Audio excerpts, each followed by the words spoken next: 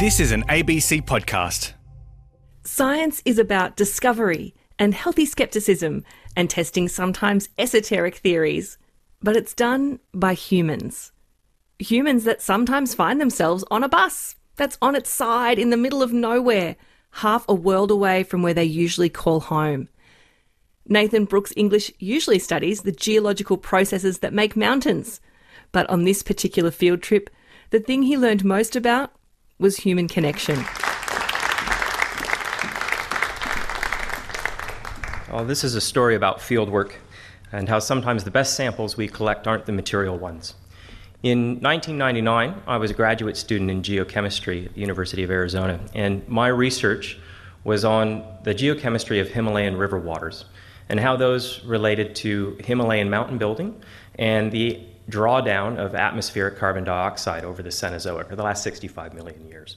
It turns out, if you take a giant mountain range and you shove it up into the atmosphere, it's got a lot of silicate rocks in it and silicon. When it rains on that mountain range, that water interacts with the silicate rocks and it actually takes CO2 out of the atmosphere. And then that CO2 is moved through the rivers out into the ocean where it's deposited as limestone.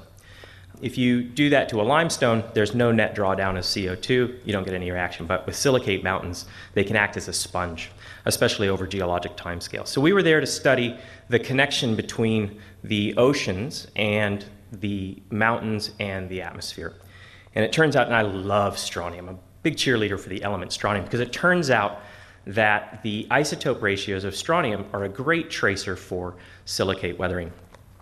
So we were there to look at the connection between the strontium in the mountains, the strontium in the oceans, and that connection and that link was in the rivers. So in 1999, as a graduate student, 27 years old, I was there in Nepal with my advisor, and it was the second of two trips. It was our last trip.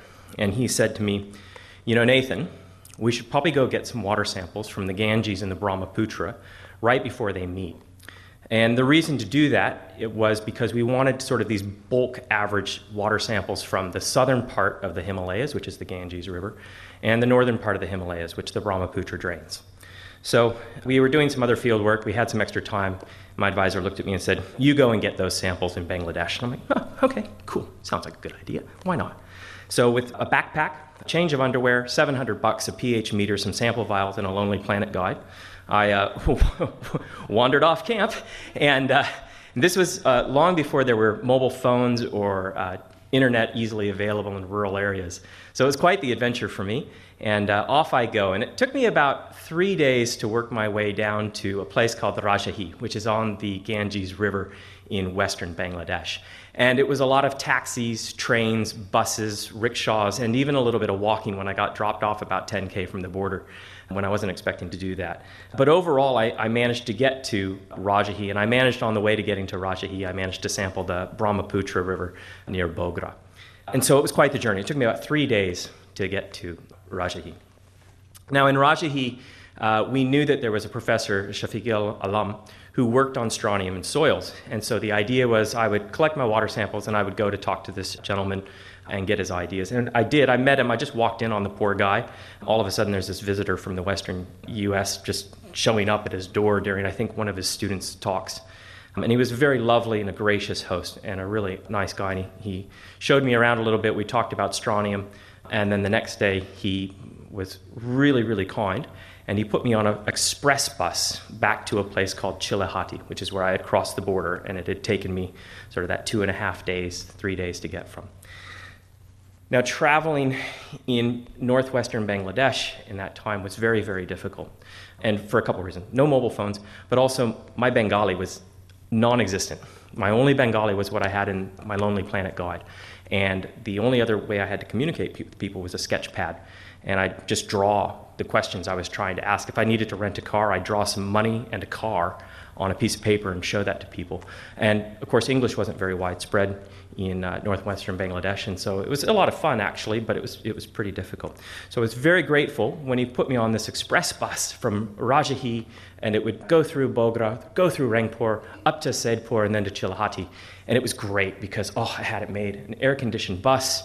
I didn't have to get off. I didn't have to worry about where I was going, and it was going to be easy. I had it made in the shade. I had my samples in my backpack, and I was ready to be done.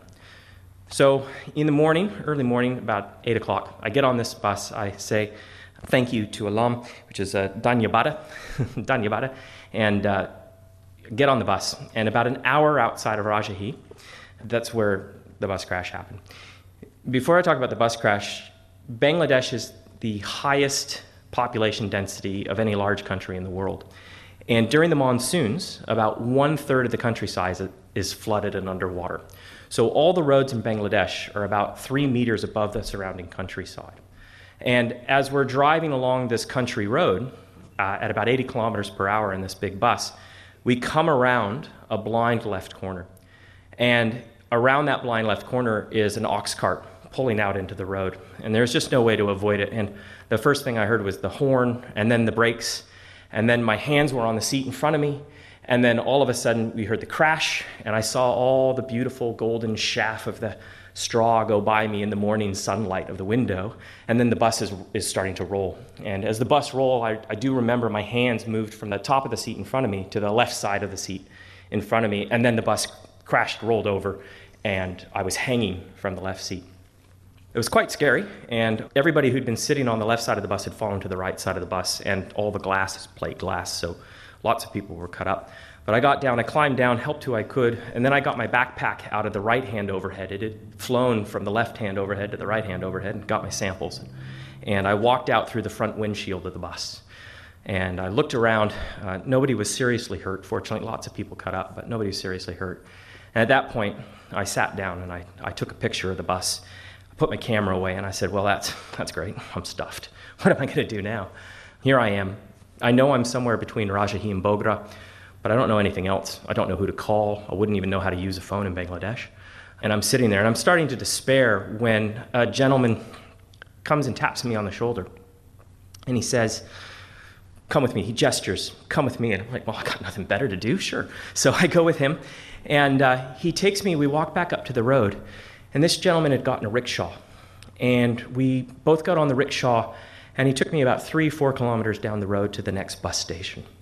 And he had figured out where that bus was going to, and through our sort of broken communication, he had figured out where I was going to and confirmed that. When we got to the bus station, he wouldn't even let me pay for the rickshaw. He wouldn't let me pay for the ticket. He put me on the next bus to Bogra.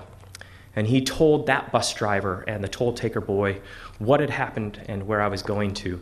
And they put me on the bus up front with the women and children. And at that point, I'm very happy to be treated like a child. And the bus took off, and it started going to Bogra. And I thought, oh, this is good.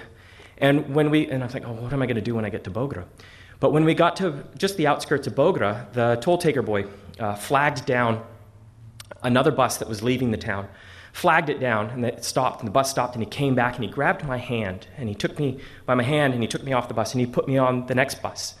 And he told that toll taker boy and that bus driver where I was going and what had happened. And again, they put me up front, women and children, because I still wasn't ready to be treated like an adult. And I was glad. And there we go, we up to Rangpur. And then in Rangpur, it was beautiful. The toll taker boy, again, at this point, I'm happy to just, yeah, okay, good. He came, grabbed my hand, and he took me through the bus station. It's a crowded bus station. It was, full of people, and he just held onto my hand, and he dragged me through the bus station to the next bus that was going to Saidpur and Chilhati. And he put me on that bus, and he told the toll taker boy and the bus driver what had happened. And at this point, they put me back with the men in the back of the bus. And I remember I sat next to this gentleman, and I was relieved because this was going to be sort of the last bus of the day. And I was relieved. I sat next to this really kindly old gentleman, a business suit. It was old, but it was well kept. Through our sort of broken communication, I told him, oh, me, bus crash. Right? And he's like, me, 10 bus crash. I'm like, oh God, I'm going to die, as the bus pulls out of the station. So eventually, I got to where I needed to go that night. And I had my samples. I got to where I needed to go. I stayed the night at a Catholic mission. I had steak and a European toilet, and it was beautiful. And I thought to myself, you know what? I actually didn't live through that bus crash. I've actually died and gone to heaven, and these are all just angels who have taken me to heaven this evening. And eventually, I got back to camp. My supervisor was a bit concerned when I walked into camp with blood on my shirt, but that's a separate story. We got the samples. It was interesting because we found that there was actually some other things going on with the Himalayan river chemistry. and that the silicates had actually exchanged their strontium with some carbonates in those mountains, and that marine spike in 87, 86 strontium was probably more reflective of these carbonates.